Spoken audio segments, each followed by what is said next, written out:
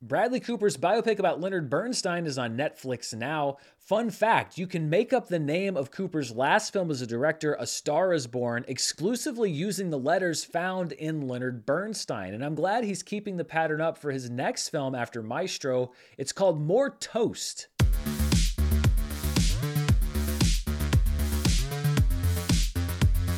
This video is brought to you by Babbel. Get up to 55% off your subscription at babbel.com/Dan, and be sure to stay tuned after this video for more info. Hello everybody, welcome to my review of Maestro, and thanks for sticking around after that admittedly belabored joke to start off the video. This is a review though of Bradley Cooper's latest film, a biopic about Leonard Bernstein, the legendary composer and conductor who achieved just about everything a musical genius could achieve in his lifetime. Bernstein also famously mentored Lydia Tarr, the once ubiquitous composer who's all but fallen off the map in the last few years. I wonder what happened to her. Bernstein is played by Bradley Cooper, who also co-wrote the film with Josh Singer, the Oscar-winning co-writer of Spotlight, and directed the movie as well. Bradley Cooper is what I like to call obnoxiously talented. He is a 4-time Academy Award nominee for Best Actor. He's a 4-time Academy Award nominee as a producer for Best Picture. His first movie, A Star is Born, was nominated for 8 Academy Awards and won 1, and Maestro is positioning itself to break that record with his second film. Let's also not forget that he's a pretty good-looking guy who probably never would have had to write or direct, except for the fact that he seems to be drawn to it, and he's really good at it. I could be petty and resent the stuff that he's achieved if he wasn't so good at all of the different things that he does, and if the accolades were unearned, but they're not. He just does good work. I liked A Star is Born, but I loved Maestro, which is an intimate look at a complicated man that could have coasted by, like Bohemian Rhapsody did in many places, by packing its runtime with Bernstein's incredible music, but instead is much more interested in finding the human underneath. When I saw the first images that came out of Bradley Cooper in the prosthetics and everything, I was worried that this movie was going to edge toward what I call a wig and teeth movie. It doesn't just have to be wigs and teeth. It's really about the makeup or the transformation, where it seems like the focus is on the physicality of the actor and not the actor's performance. But that is not the case here. I actually didn't really notice the makeup after a while because Cooper melds seamlessly into his character and inhabits the life of a 20th century icon. When I heard the term Leonard Bernstein biopic, I was bracing myself for the cliche scene where it's a dark night, he's hunched over a piano trying to come up with his next idea, and the janitor or somebody walks through the hallway snapping his fingers. And you see the light bulb go off over Leonard Bernstein's head, and we cut to opening night of West Side Story. It was his inspiration to write one of the greatest musicals of all time. There's nothing like that in this movie. Maestro is content to let Bernstein's artistic legacy speak for itself. The music exists to contextualize the man, not the other way around. In the film's most extended musical sequence, we see Bernstein conducting Mahler's second, but the emotion we feel isn't driven by the music, but its effect on Bernstein himself. It flowed through him, it energized him, and the film is about the rarity of this gift and the perils that come with it. Matching Cooper's greatness is Carey Mulligan as his wife Felicia, who walks into their life together knowing that she will share Leonard with music and with the world. She's also keenly aware that Leonard is at least a bisexual man. He perhaps was a gay man, and her eyes are wide open to that fact. There's no cliche scene of the wife deceived or any of that. We go a lot deeper than that kind of surface level look. Instead, over time, Felicia grows weary of living her life with not a man, but a legacy. And her combination of love, jealousy, empathy, resentment, and awe of her husband's gift is perfectly modulated from scene to scene, moment to moment. Carey Mulligan's performance in this film is equal to Bradley Cooper's, and it is, I think, my favorite performance from a leading actress in a movie this year. It's stiff competition, but she is great. It's just so ironic. I would look at everyone, even my own children, with such pity because of their longing for his attention. It was sort of a banner I wore so proudly. I don't need. And look at me now.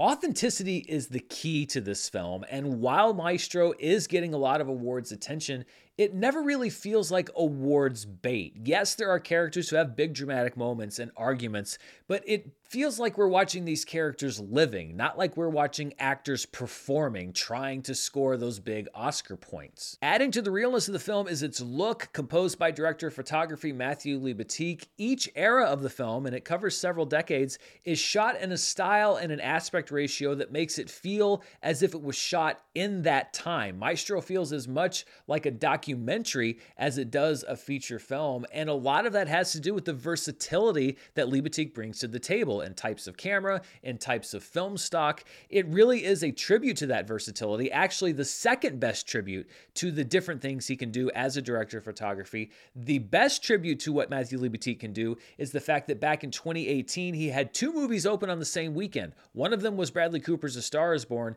and the other one was Venom. And the fact that both of those movies look like they were shot with the same care is really a tribute to just what Libatique brings to the table as a cinematographer.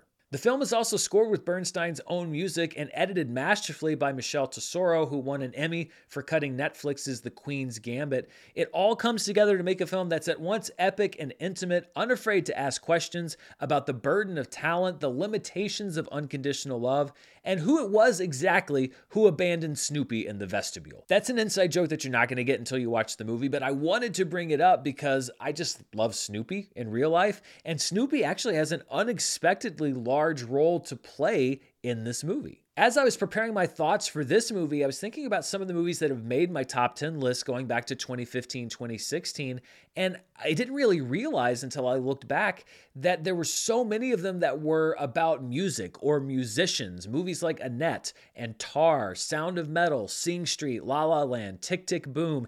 It's weird because I've never really considered myself to be a music guy when it comes to like popular music, but music, film scores, classical music does really move me, and music that's used in film also moves me. And so I guess in some way, stories about musicians also move me. My uncle was a high school band director for many, many years, and even though I can't read or write music, and I certainly can't play music, I guess somewhere in my genetic makeup there is an affinity for music and musicians. But I don't think that you need to have some sort of a pull genetically to enjoy this movie. If you like great acting, if you like just a human story and a story about two people who went through something that very few people can relate to through thick and thin, then I think you'll enjoy this movie. I really, really liked it. On my personal scale, it actually sneaks up into see it now territory. I'll admit that I might like this a little bit more than some, but I think you'll also like it if you want to see some of the best acting in any movie this year,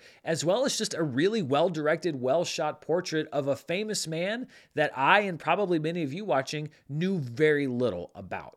So those are my thoughts on Maestro. What do you think? Are you going to be checking it out on Netflix? Let me know down in the comments below. And before we go, I want to thank the sponsor for this video, Babbel. Did you know that over 60% of Americans believe that the most useful second language in the US is Spanish? I took it in high school, but that was so long ago, I've forgotten most of what I learned. But this holiday season, I'm giving myself the gift of new language lessons on Babbel, where you can start speaking a new language in just 3 weeks. Babbel is conversation-based learning built with science-backed tools like spaced repetition and interactive lessons created by real language teachers and voiced by real native speakers, to not just help you learn how to speak the language, but to get ready to have conversations in the real world. With over 10 million subscriptions sold, Babbel is real language learning for real conversations, and if you're serious about speaking another language, what Babbel can promise you are useful language skills along with the context, traditions, and culture that the language you're learning is grounded in. It's not always easy to learn with Babbel, but it is simple. Here's a special limited time deal for our listeners and viewers to get you started right now. Get 55% off your Babbel subscription, but only for people that watch or listen to the show at babbel.com/Dan. Get 55% off at babbel.com/Dan. That's spelled BABBEL.com/Dan. Rules and restrictions may apply.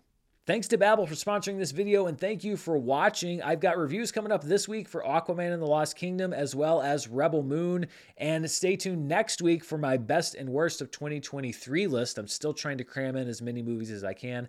Thanks so much for spending part of your day here with me. Until next time, stay safe, and I'll see you then.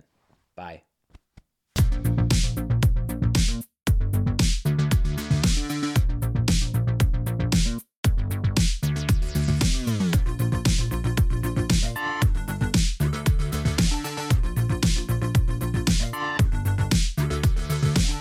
When facing a family law matter, it can feel like an overwhelming and never-ending court process. It's vital to know that things will look better on the other side if you hire legal counsel with the skill and compassion to help. At Stengy Law Firm, we represent clients in difficult family law matters every day. Visit FamilyLawRepresentation.com to schedule your consultation. That's FamilyLawRepresentation.com. Stengy Law Firm, here to help you rebuild your life. Stengy Law Firm has an office in Wichita. Kirk Stengy, 120 South Central Avenue, Suite 450, Clayton, Missouri.